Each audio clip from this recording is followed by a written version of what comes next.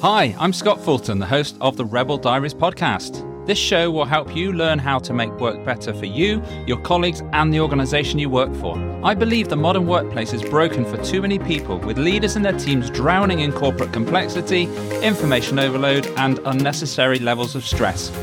Having spent over 20 years leading disruptive, high-performing teams who have won international awards for their impact, I've now dedicated my career to helping coach and train leaders and teams to deliver more value and impact at work whilst reducing the risk of burnout, overload, and wasted effort.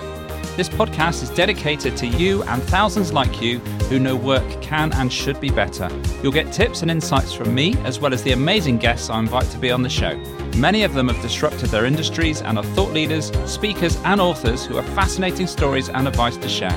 Thank you for listening. I'm Scott Fulton, and welcome to the Rebel Diaries show. Hi listeners, I'm taking a week off, and it's not you, it's me.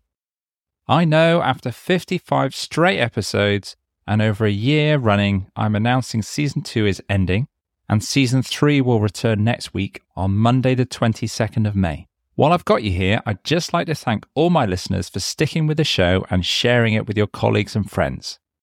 I set out to give you a show that gives you insights and value every week, either from me or my guests.